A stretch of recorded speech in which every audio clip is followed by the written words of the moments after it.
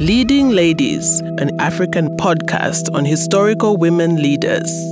The assumption in our past has been women were not leaders in promoting environmental health. In reality, women have been stewards of river and aquatic life populations for their communities for centuries.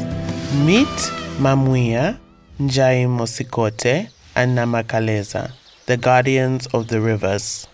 Women in our history have been defending the planet's rights to thrive for millennia. Our history shows that we have always combined gender, social, and environmental justice. From time immemorial, women have held positions of environmental stewardship by appointment through inheritance of ancestry lines. In most cases, these were roles or positions held until death. In this episode, we explore 3 women of Sangombo District, Western Province. Sangombo District shares boundaries with Sioma District in the south, Kalawo District in the north, and Senanga District in the east. It is one of the most remote districts in the country. Rivers and streams distribute water organisms and important gases and nutrients to many areas of our environment. They also help drain rainwater and provide habitats for many species of plants and animals. Streams and rivers also help shape the landscapes of the earth and are central to the survival of human life. When water supplies such as rivers, lakes, and streams dry up, food supplies are no longer secure and people have to walk further and further to get firewood for fuel and fencing for their livestock. Rivers are always the first to be affected by climate change and environmental degradation, and that is why in our societies, they have an important place in our authority systems.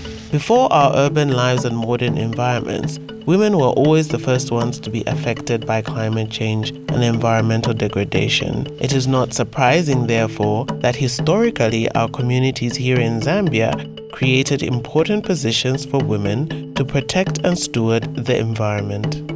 At Lumbo, 15 kilometers north from Sangombo Boma, lives an old woman, MA-Mwiya. She is the guardian of a particular spot on the Kwando River. Climate impacts lakes, rivers, and streams. The rise and fall in temperatures causes water temperatures in freshwater systems to fluctuate. Shallow rivers and streams are especially vulnerable to temperature variations. Such disparities decrease the availability of freshwater habitat for species and affects their reproduction abilities. In addition, changes in stream flow create stress on aquatic plants and animals, decreasing survival rates. MA-Mwiya's role is to observe and manage human activity in order to keep the flow of the river constant and habitable for the fish and other inhabitants of the river. MA-Mwiya and the women before her who have held this position have been defending river rights for millennia. The populations of fish species and other aquatic life significantly affect traditional subsistence fishing communities such as those in Sangombo. In our past, the protection and success of water ecosystems often fell to women who were appointed to these stewardship roles from within their clan. At Lilondo, south of Sangombo on the banks of Lilondo stream, today, as in the past, people must ask Mbara clan family member, a woman by the name of Njaimo Sikote, if they can fish from the river. Most freshwater fish species can only survive in certain water temperature ranges or stream flow conditions. Changing stream or river flow due to drought or increased storms can increase runoff, which might include nutrients, pollutants, and sediment that can affect ecosystem health. It is the job of Njaimo Sikote to balance human activity, aquatic populations, and river ecosystems. Njaimo Sikote, as all the women before her, have been protecting the rights of fish species and other aquatic life. About 100 kilometers south of Sangombo, at a place called Oneteni, lives another guardian of a different section of the Kwando River called NaMakaleza. Her role is connected to the existence of planktonic algae and therefore the health of the river. Planktonic algae are microscopic plants found at the base of the aquatic food chain, and therefore all other life in the river relies on them. Planktonic algae live in every drop of water, pond, and stream water. They are extremely important to the aquatic ecosystem and chemistry of the pond. Their presence is a good indicator of environmental change, not only in the water but also on land.